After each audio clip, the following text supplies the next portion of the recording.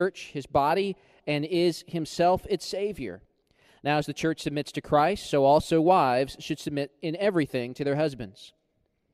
Husbands, love your wives, as Christ loved the church and gave himself up for her, that he might sanctify her, having cleansed her by the washing of water with the word, so that he might present the church to himself in splendor, without spot or wrinkle or any such thing, that she might be holy and without blemish. In the same way, husbands should love their wives as their own bodies. He who loves his wife loves himself. For no one ever hated his own flesh, but nourishes and cherishes it, just as Christ does the church, because we are members of his body. Therefore a man shall leave his father and mother and hold fast to his wife, and the two shall become one flesh. This mystery is profound, and I'm saying that it refers to Christ and the church. However, let each one of you love his wife as himself, and let the wife see that she respects her husband. Let's pray. Father, I pray that you would help us as we go through these scriptures this morning. There is something about the word submit that our sinful flesh does not like, because there's nobody in this room, in and of our sinful selves, that likes the idea of submitting to anything, whether it be to God or whether it be to other people. We want our own way, right away, right now. That's how sinners are. Father, I pray that you would kill those attitudes that may even be flaring up within us this week and next week as we meditate upon these verses, because this whole thing is not about us. Marriage is not ultimately about us. It's about God. It's about picturing something about God. That's far more significant than us.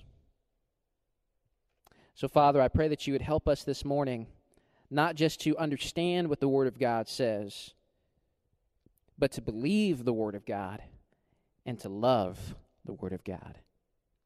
Help us by your Spirit. In Jesus' name, amen.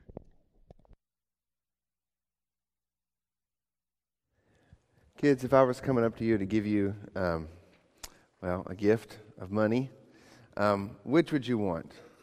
This dollar bill or these 4 quarters? Both. Carol, that's not an option? Okay.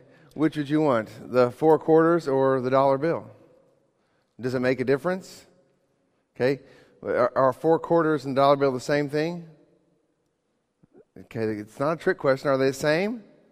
Well, they're not identically the same, but they are of equal value. Of course, the 4 quarters is 4 coins, and the dollar bill here is a piece of paper. But they are the same value, but they are different, right? Very different. Maybe you could use the 4 quarters in a different way than you'd use the dollar bill. Yesterday we were at a place where McKay was having her last soccer game of her season, and there were games there, and the kids kept coming and asking for quarters. They wanted the quarters for that, to be able to play the different games. But the 4 quarters obviously is equal to the value of the dollar, but they're also different. And so I just use that illustration to help the kids get us started this morning as we get into this text today. We all know, obviously, there are big differences between men and women. There are big differences between husbands and wives. Books have been written. Men are from Mars, women are from Venus. Books have been written. There's talk shows about this. There's articles about this. There's men and women who've spent their lives dedicated to examining the differences between men and women. There are those who have tried to get rid of the differences between men and women. And I think if we're honest, we can obviously think of a lot of different ways that men and women, and especially husbands or wives, are very different from one another. Okay? I praise God that I'm married to a wife who does not enjoy shopping, but many women do, and most men don't. When I go shopping, I have this really weird fatigue, I think, that just sort of overwhelms me, and I have to find a place to sit down. It's just, it doesn't matter. As soon as I walk into the mall, I'm not kidding. I have this physical fatigue just sort of overwhelms me. And I'm just like, I start yawning. I'm like, I've got to find a place to sit down. I just don't enjoy it at all. Now, like I said, it's one of the things I'm thankful for. There's many things I'm thankful for to the Lord about my wife. But one of the things is that she's not a shopper either. So I praise the Lord that difference doesn't come into play very much. But there's lots of other differences. Obviously, women are much more emotional and need to be able to talk about things and need to be able to cry about things. And us men, a wife could be sharing with us something that's just going on in the home and in the family that's just tearing her up, and we are so unaffected emotionally. We're just like blank walls. But then when we're watching our football team and Romo throws an interception in the fourth quarter, we begin to get weepy and upset. See, men and women are different. We get emotional about different things, don't we? And of course, we know there are major differences between husbands and wives, but this passage here takes us to the most profound, most important difference that there is between husbands and wives, and that is the difference between their divinely given roles. Now, this text today, as we've already mentioned, is controversial. It's countercultural.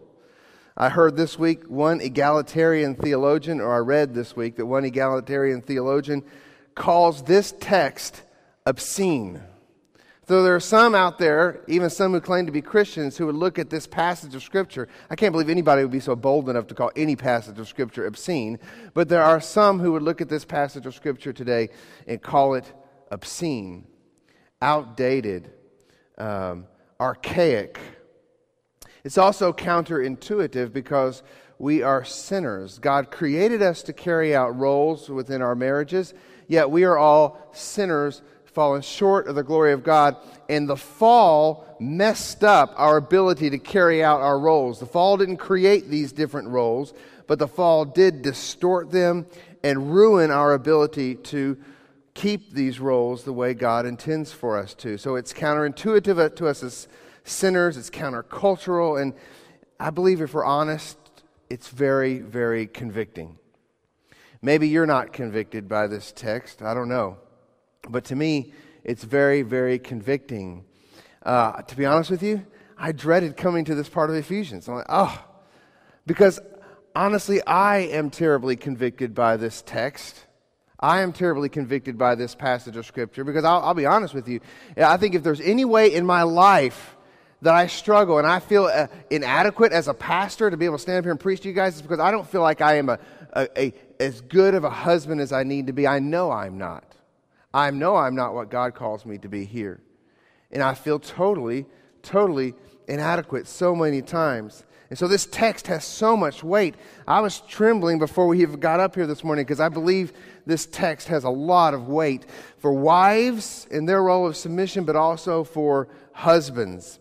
And it should drive us to repentance, and it should drive us to Christ alone for our help. Now, before we get into this text and we begin to talk about the dreaded S word, submit, and begin to talk about headship and what those entail, I want to recap a little bit where we started off last week, because last week was essential to establish the foundation of what a marriage relationship is supposed to be doing, and that is it's supposed to be pointing to something much greater. You'll remember last week we started off in verses 31 and 32. It says, "Therefore a man shall leave his father and mother and hold fast to his wife, and the two shall become one flesh. This mystery is profound, and I am saying that it refers to Christ and the church."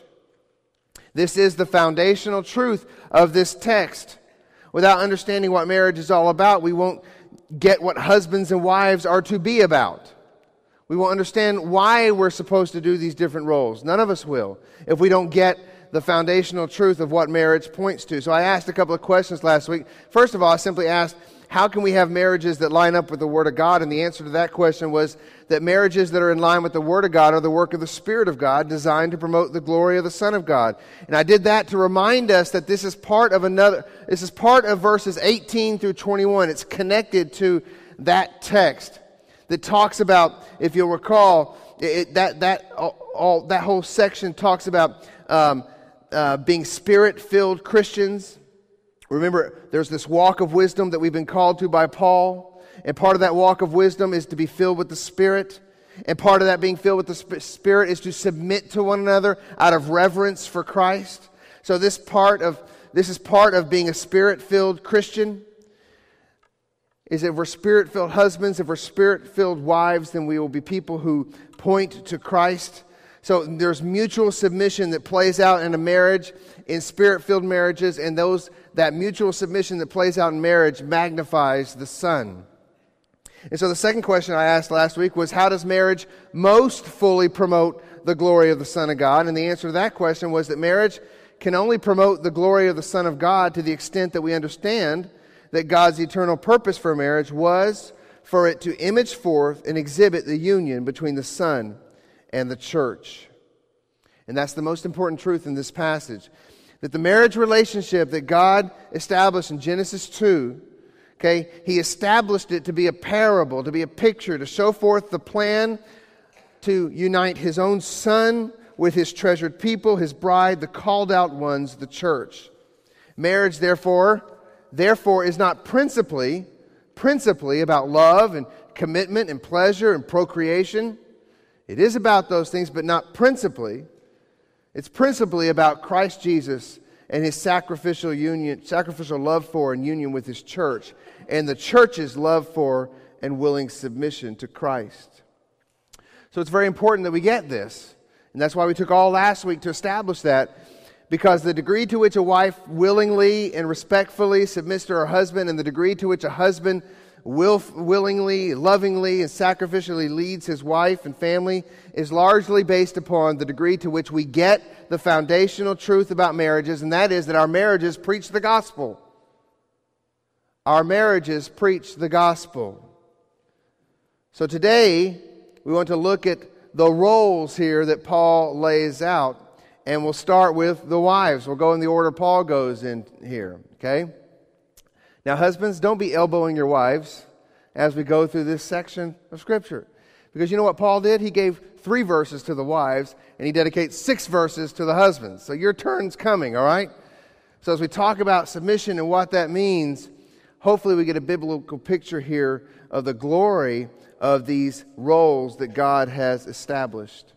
So the first point I give you, and I meant to break up your first point and the sub-point, but they'll both be up here on the screen. But the first point is this: wives revere Christ by willingly, respectfully, and joyfully submitting to the husband's leadership. Wives revere Christ by willingly, respectfully, and joyfully submitting to the husband's leadership. Verse 22, wives, submit to your own husbands as to the Lord, for the husband is the head of the wife, even as Christ is the head of the church, His body, and is Himself its Savior. Now, as the church submits to Christ, so also wives should submit in everything to their husbands. Now, this word submission carries a lot of baggage, so we need to unload some of that baggage today. So before we go any further, let's speak a moment about what submission is not, okay? Okay, submission does not mean inequality or inferiority. That's not at all what the word submission means. The wife is equally created in the image of God, equally loved by God. If she is a Christian, she is equally redeemed by Christ. If she's a Christian, she's been equally enlightened by the Spirit of God. And gender equality is one of the things included in Paul's list of barriers that have been brought down by the blood of Christ in Galatians 3:25. Submission, therefore, is not about equality of value, and that's why I used that illustration with the dollar and the quarters. But it's about roles that God has set up for the home, and these roles are divine callings, divine job descriptions for our good and for His glory, and therefore they are not to be made light of. They are important. Submission is also, okay, that's what it doesn't mean, inequality or inferiority, but it's also not mindless obedience, cowering servility, or slavish silence. It's none of those things. Her submission is done willingly. It says, Paul says, wives, submit to your own husbands. It would have been perfectly acceptable in Paul's culture to say, husbands, make sure your wives submit. That would have been perfectly acceptable in Paul's culture. But Paul, like Jesus, was actually revolutionary in his view of women. He understood that women needed to make that choice, that willful decision on their own, and he calls them to willfully submit to your husbands. He speaks directly to them. Paul expects wives to do this not begrudgingly. The wife who submits outwardly but inwardly grumbles in the heart is not in alignment with this text. Her submission is to be done willfully. Her submission is also to be done respectfully, willingly, respectfully. It says at the end of the text here, near the end of the passage, it says, let the wife see that she respects her husband. And let the wife see that she respects her husband. Respect is an important part of that submission as well. I've had a chance to meet with different families and different couples over the course of being a pastor for several years now, and knowing just the human nature and the struggles that many couples go through, that one of the things that many men feel slighted at is they don't feel respected in the home. Frankly, I think a lot of men don't understand what biblical respect is, but also there is a problem sometimes when a woman is submitting but not doing so in a respectful manner. It's part of that begrudging submission. Okay, I'll obey this text, but I sure don't like it. But before we go any further, let us define submission, and that's why I have it up here. Submission is the divine calling of a wife to honor and affirm her husband's leadership and carry it through according to her gifts. I got that definition directly from the Council on Biblical Manhood and Womanhood. Their definition is spot on. I can't add anything to it, take anything from it. I love that definition of submission. It's the divine calling. It's a job description. It's what wives are called to do. It is a good thing. It's a divine calling for a wife to honor and to affirm her husband's leadership and to help carry it through according to her gifts. Ephesians 5:22 tells us it's a divine calling because it says, wives, submit to your husbands as to the Lord. This phrase, as to the Lord, does two things. First of all, it puts a glorious stimulus behind the submission, a purpose behind the submission, because it's a divine calling. But secondly, it puts a limit on the scope of the submission. So let me talk about both of those. First of all, it puts a glorious purpose or stimulation behind the submission, as the wife sees her role not just as something she has to do, but as a divine calling, a divine obedience to her Lord, Jesus Christ, a joyful obedience to Christ. Her service isn't just to her husband. When a wife submits to her husband, it's not just submission to her husband that's happening there. It's obedience to, love for, joyful submission to Christ Jesus. Jesus said, if you love me, you'll obey my commands. And this is his command, his imperative to the wives. Submit to the one, Jesus says, that I've placed over you as head. Do it because you love me. So, first of all, as to the Lord is the motivation, the stimulus behind the submission, but also it puts a limit to the scope of the submission. And what I mean by that, because this phrase teaches us that the woman's primary allegiance is to Christ Jesus. Submission, therefore, is limited by her lordship to Christ, by her submission to his lordship. The husband's headship comes second to Christ's. And the husband is not sinless and infallible. Christ is. I don't know, wives, if there's any sinless or infallible husbands out here. I doubt it. No, I know there's not. The husband will make mistakes. The husband will sin. And she is not to follow him and therefore sin. He is not to lead her into sin, and she is not to follow him into sin. The husband's leadership should therefore invite, that the role of the husband's leadership should invite the woman's input, the wife's input, shaping, wise counsel, and even correction when needed. Let me say that again. The wife's role, or the husband's role, should invite the wife to give input, shaping, wise counsel, and even correction when need be. This is because the wife has been created to be a helper, his helper. She gives input, she gives counsel, she even corrects, because her calling is to support him and to see him succeed in his calling. Wives, submit to your husbands as to the Lord. For, so we get into verse 23 and we see for. Here's the reason. Wives, submit to your husbands as to the Lord, for, the reason for her divine calling now follows, and it says, the husband is the head of the wife, even as Christ is the head of the church, his body, and is himself its Savior. Therefore, her divine calling is to submit because he has a huge calling that he must undertake. She then honors that. She affirms that. She supports that. She helps make sure that his role happens. She was created from the very beginning to be his helper, to help him carry out his role, and he has been called to headship, and she's been called to help make sure that happens. I mentioned earlier that submission is not slavish silence. Okay, a wife who is honoring and respectfully submitting to her husband is not a woman of slavish silence. She gives input. She gives correction if needed. She helps shape the direction of the family under his leadership. Obviously, I think this goes without saying, it's not nagging or manipulation or needle picking. But women often times have better instincts than men. Women see red flags that men do not. I have personally messed up so many times because I have not heeded the red flags that God has given Heather. She will say, Steve, I don't know about this, or I don't know about that person. And I'm like, come on, it's no big deal.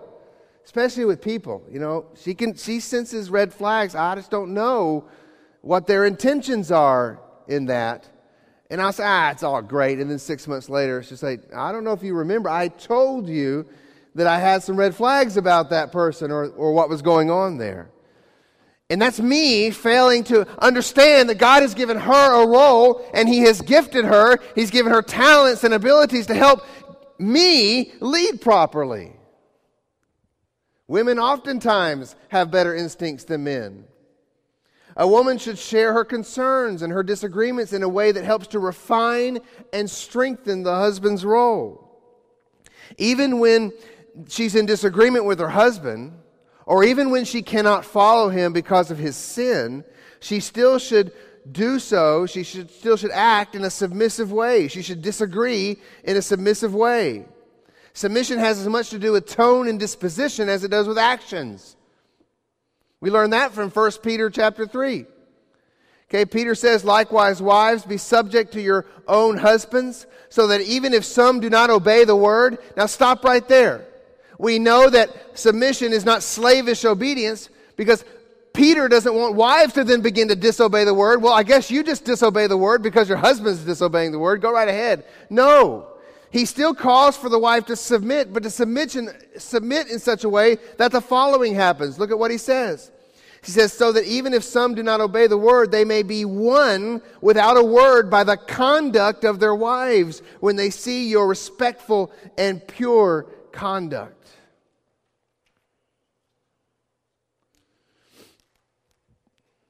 And so, the wife's role is not this slavish obedience, but this refining and strengthening support. And even when the husband goes off the reservation, sins and messes up, the way that she doesn't follow his lead into that sin can be done in a submissive and respectful way. Submission is a disposition to yield to recognize, and to honor the greater responsibility that God has placed on the husband. And she does so because he too has an even greater love and a greater allegiance, which is to Christ. Remember that the wife is imaging forth something much greater here. She is a living parable of the church's love and submission to Christ. Therefore, the wife should take her cue from the church. How does the church do this? Okay, the church does not serve Christ begrudgingly, but willfully. The church is not coerced, but it does its service out of love. The church does not act mindlessly, but with minds enlightened and hearts attuned to and on fire for Christ, we serve, not sheepishly, but boldly. The church finds its purpose and its meaning in submission to Christ. The church finds its joy in submission to Christ. And the church communicates that joy. And one other thing, the church's submission to Christ is sweeping, comprehensive. And yes, wives are to model that as well. Verse 24 says, now as the church submits to Christ, so also wives should submit in everything to their husbands. In everything. Okay? I can't make Paul say something he didn't say there. He said in everything. It's a comprehensive, sweeping submission. And wives, your submission preaches. Wives, you are teaching your daughters what type of wives to be, and your son what types of wives to marry. But more importantly, you are teaching your children how the church submits to its Lord. And submission is no light matter. Your submission to your husbands preaches. Elizabeth Elliot wrote this. She said, we are called to be women. The fact that I'm a woman does not make me a different kind of Christian, but the fact that I'm a Christian does make me a different kind of woman.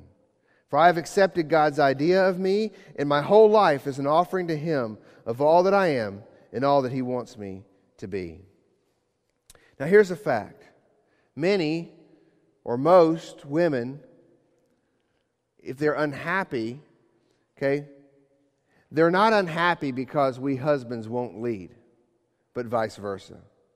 There are some women who are unhappy because they're in marriages where the husband is controlling and abusive. And there are some women who are unhappy due to the fact that though their husbands are leading, they do not wish to follow their husbands. But I believe most women are unhappy because the men simply aren't leading, and therefore they can't carry out their role and be fulfilled in that role because men are not leading. So now, husbands, let's turn to us. And let's let these words convict us. Husbands revere Christ by sacrificially, lovingly, and joyfully leading their wives and homes. Husbands revere Christ by sacrificially, lovingly, and joyfully leading their wives and homes. Husbands are called to headship or leadership in the home. It's a divine calling, a job description. Just like submission, there's some things that leadership is not. Headship is not domination, controlling, manipulation, or intimidation. The man who leads with this sort of way, the man who leads with domination and controlling and manipulation, is juvenile in his faith. He has failed to grasp leadership and grossly distorted the type of leadership that Christ modeled.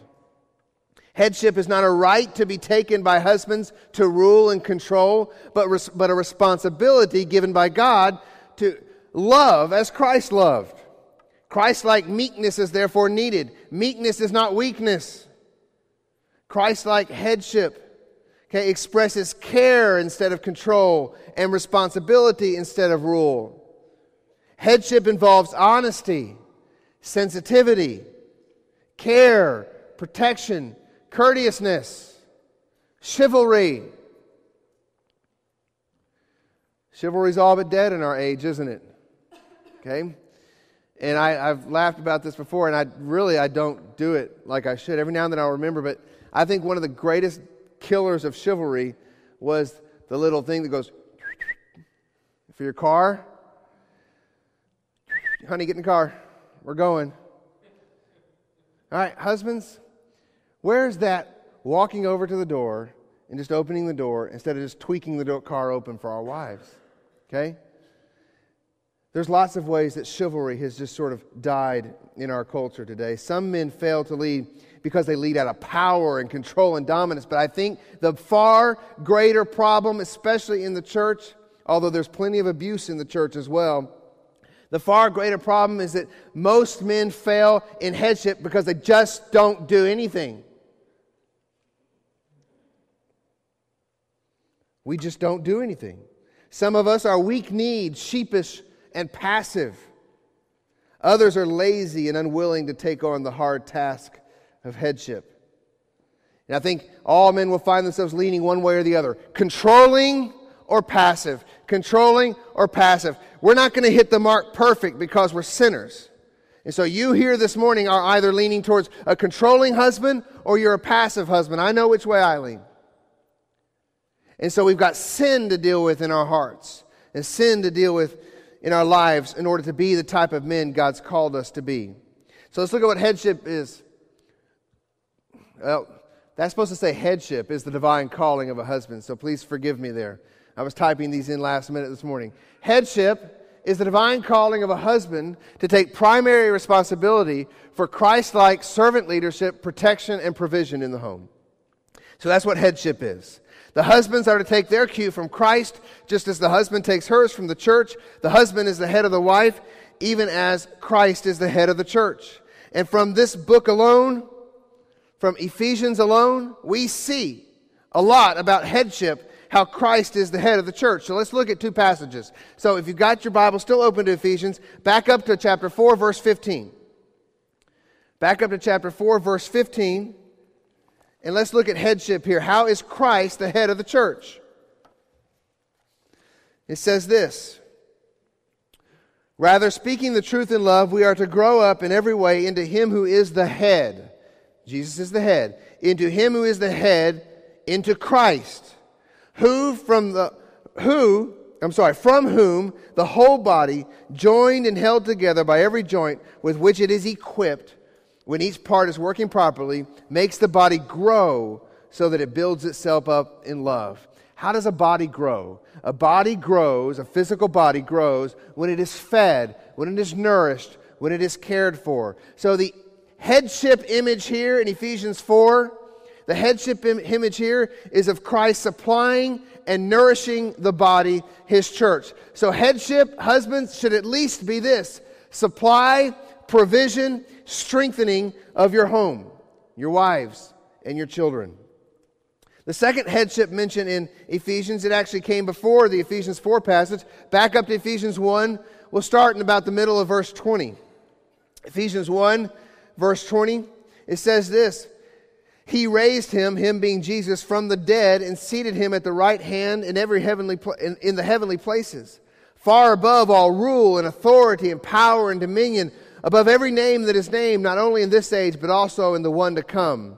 And He put all things under His feet and gave Him as head over all things to the church, which is His body, the fullness of Him who fills all in all. So when Paul says husbands should be the head of the wives, as Christ is the head of the church, and he's already given us a definition of Christ's headship in Ephesians, we should take our cue from that. What's Paul teaching us? And in this case, in Ephesians 1, the image here of headship is of Christ being the authority over the body. So headship also implies authority.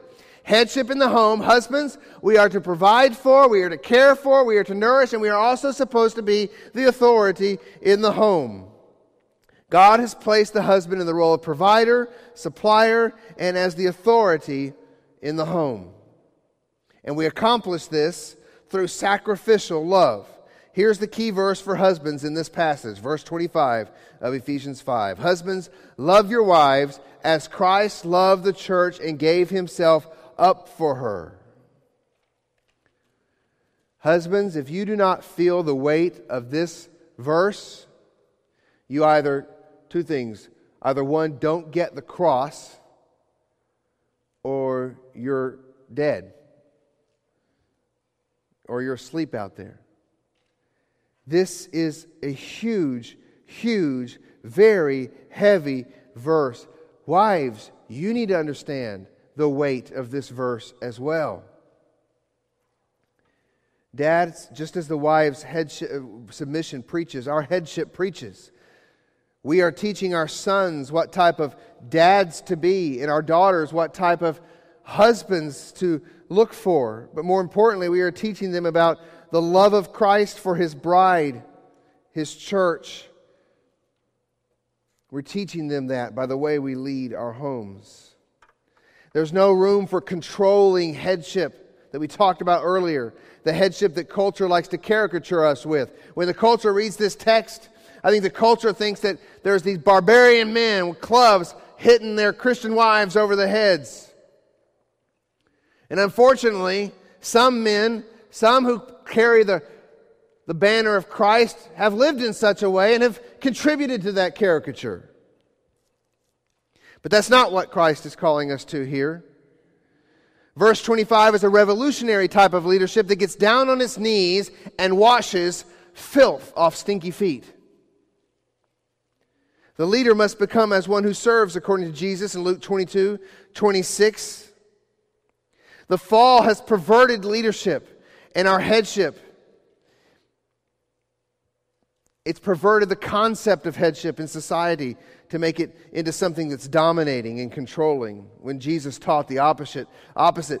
Authority is established in servanthood. John 13, you know the passage. Jesus gets on his feet, puts on the slave's garments, begins to wash filth off of the disciples' feet. Jesus did not cease at one moment to be the leader of his disciples when he did that. Instead, his authority, instead of diminishing in their eyes, I believe actually increased in their eyes. Do you think as Jesus did that they thought less of this man? No. As they saw what true leadership really was, wiping off filthy scum off the feet of these disciples, none of them had been willing to do it. And when they saw this willingness, this sacrifice, and which the evidence of the sacrifice will become much greater in just hours from this text.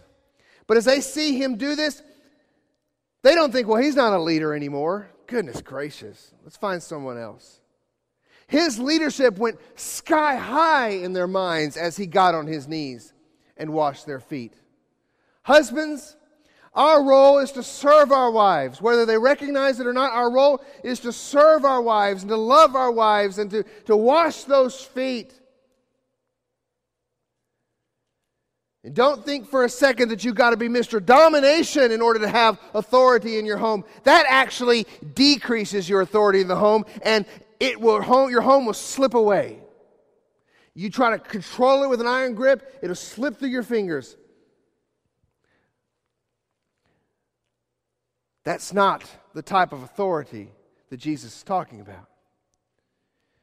The type of authority that will make a difference in your home and cause your wife to see Christ in you is servant leadership.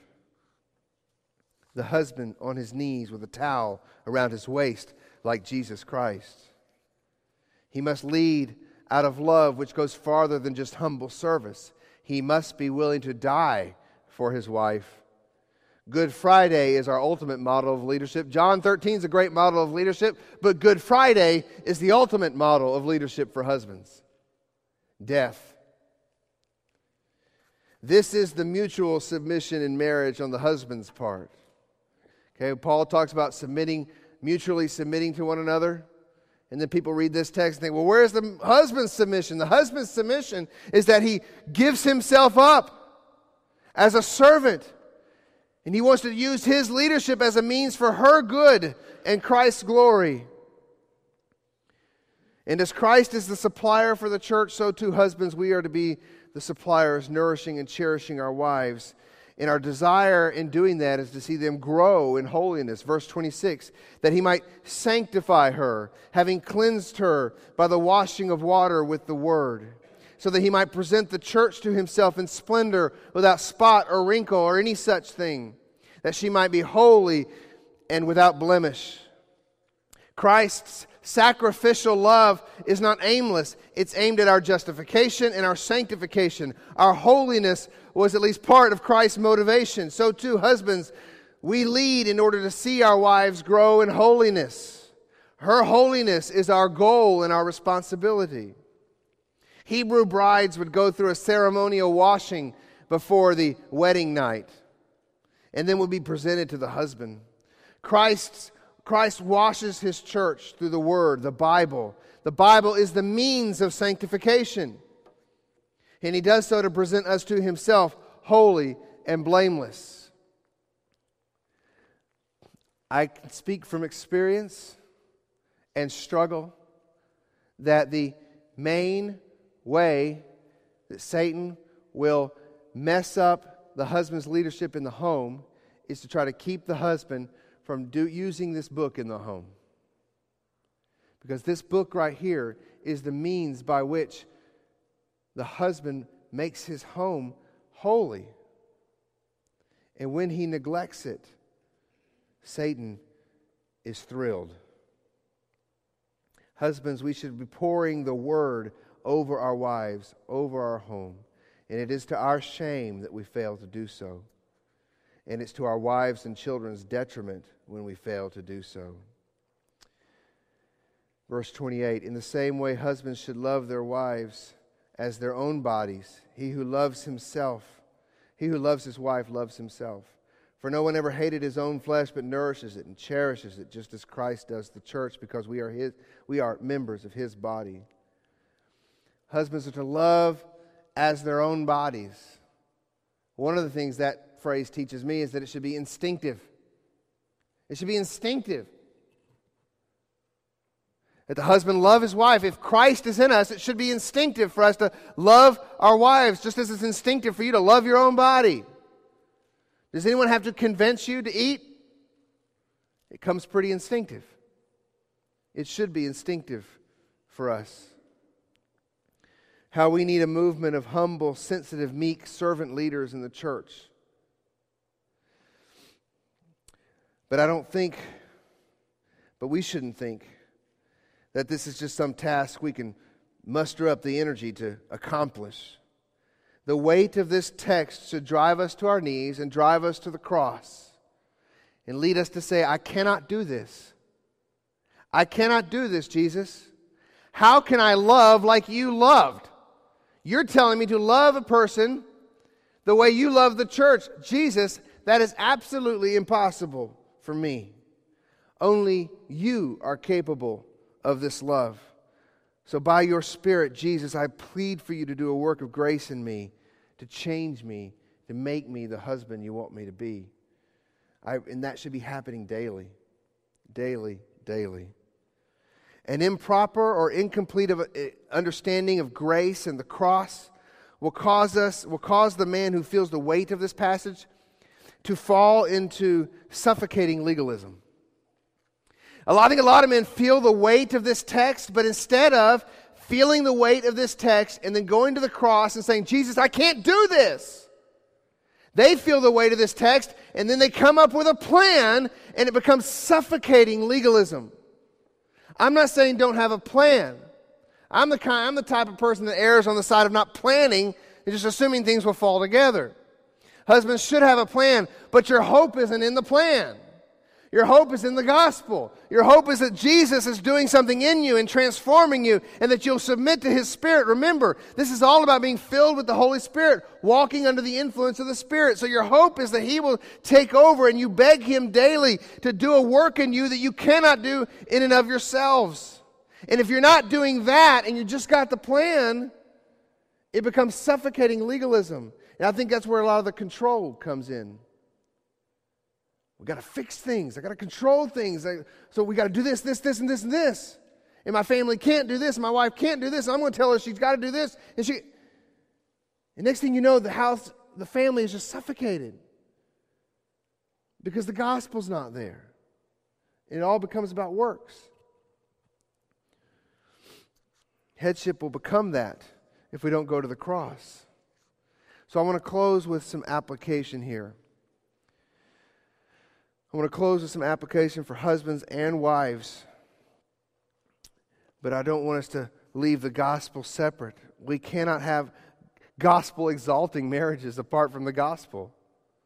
How on earth can we demonstrate the gospel if we're not daily going to the cross and saying, Jesus, do this in me? I don't care what book you read about husbands and wives. Read all the Elizabeth Elliot books you want to read. Read all the other books you want to read. Whoever is helping you. But the point is, you go to the cross to become a better husband and a better wife.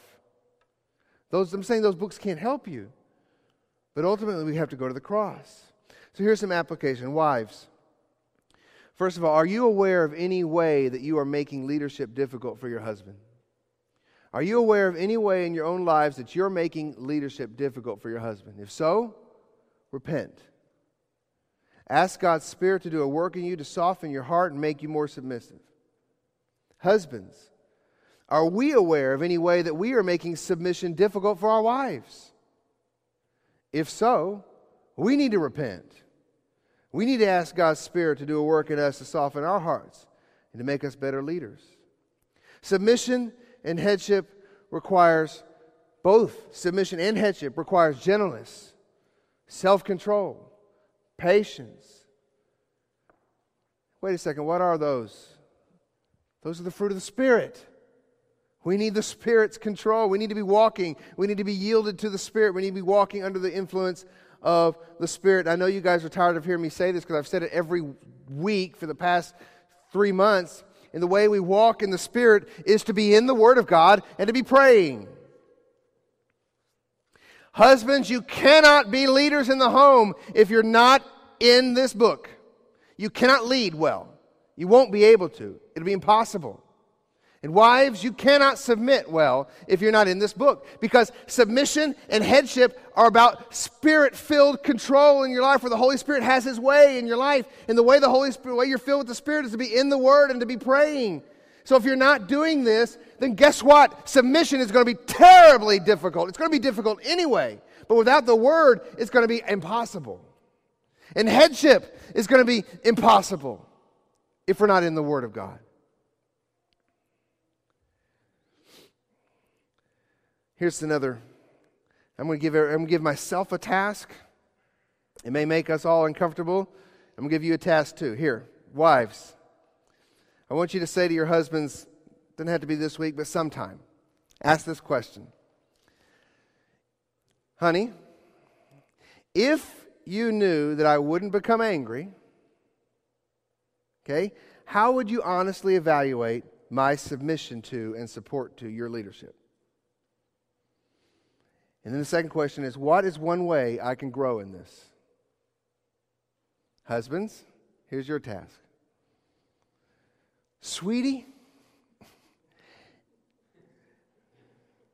if you knew I wouldn't become angry, how would you honestly evaluate my leadership and care for you and the family? And what is one way? Only one way, sweetie. What is one way? I can only take it one way at a time. What is one way I can serve you more faithfully? I think if we got in the habit of asking those very meek, humble questions to one another, we see a lot of problems go away in our marriages, mine included. Humility is needed. Because when you hear it back, when you hear the response, you need to take it in humbly and then take it to the cross. Mutual recognition of and carrying out of our roles in marriage makes it easier for each other to carry out our roles. Yet if the other spouse is not carrying out their role, it doesn't excuse us not to carry out ours. Let me say that again. When mutual carrying out of the roles is happening in marriage, it sure makes the other role easier. But when one is not doing their role, it doesn't excuse the other person from not doing theirs. In other words, wives can't say, well, I'm not submitting because he's just a bum and he's not leading. And husbands can't say, well, I'm not going to lead anymore because she doesn't let me lead anyway. It can't happen like that. So mutual recognition of the roles, following out of the roles, it makes it easier, but it doesn't limit it. Submission may involve much hardship. Leadership may involve much hardship. And so we lean on Christ to strengthen us for the task. Humility in marriage, not perfection, is what we want to see. Faithfulness in marriage, not perfection, is what we want to see. Perfection will not happen on this side of eternity. So let me finish with this, though. Talk about that mutual submission. Godly spouses find their joy in the joy of the other. Okay? I got that from my favorite preacher. Who would speak like that? John Piper. Okay? Christian spouses find their joy in the joy of the other. Isn't it obvious that the church finds its joy in her submission to the Lord Jesus Christ? So the wife should find her joy in the submission to her husband, because her submission is ultimately designed to help her husband succeed in his role as the head. And thus it's a win for him and it's a win for her. But Paul's even more clear with the husbands. Let's look at these verses one more time, and then we're closing. He who loves his wife loves himself. For no one ever hated his own flesh, but nourishes and cherishes it, just as Christ does the church, because we are members of his body. Yes, husbands, your joy is found in her joy. Do we want to be happy in our marriage? Then we should passionately pursue our spouse's happiness. This is not narcissism being taught, but the deep truth that we husbands find our greatest joy in marriage when she finds her joy. Why? Because she is one with us. We are one flesh, just as Christ and the church are one body. Therefore, a man shall leave his father and mother and hold fast to his wife, and the two shall become one flesh. This mystery is profound, and I'm saying that it refers to Christ and the church. Our marriages are weak and flawed, but we are to take them seriously and to work on them earnestly, because they reflect a marriage that is not weak and flawed, the marriage of Christ to his church. Let's pray. Your heads bowed and eyes closed, and we get ready to sing a closing song here. And I think about the illustration there at the beginning. We are very different, husbands and wives. Very, very different.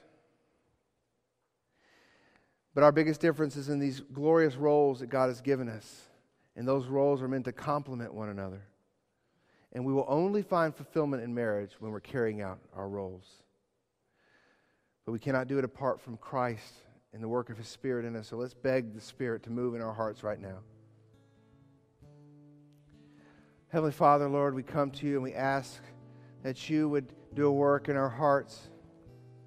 God, I think if every man in here were to be honest, he would acknowledge that he's woefully incompetent as a husband. All of our struggles are different. One man might struggle with control, another man might struggle with passivity. But we all have struggles. We all have weakness and failure. And I think if the wives would be honest in here today, they would all say that they struggle with this submission. Some of it may be culturally driven. We live in a culture that equates submission with oppression, when that's not at all what it is.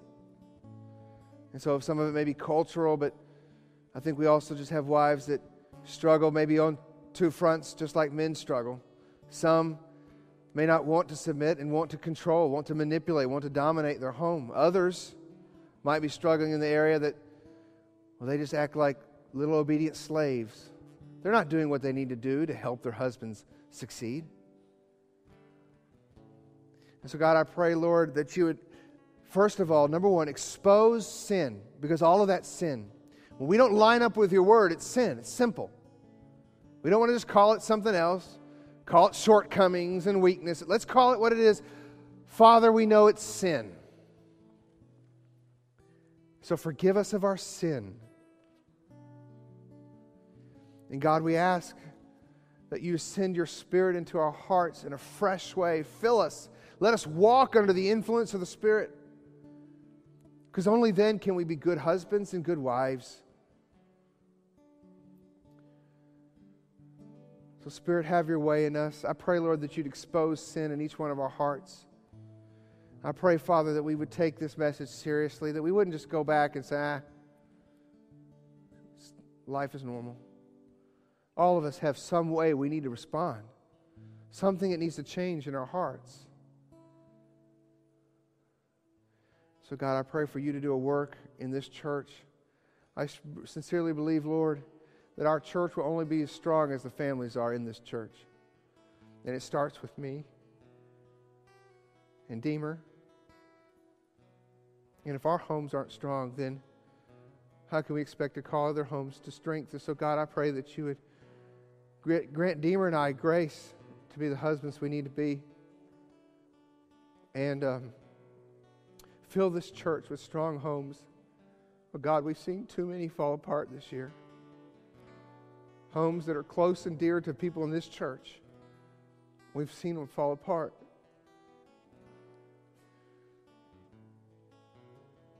Forgive us, Lord, of our sin. And lead us, Lord, in your way.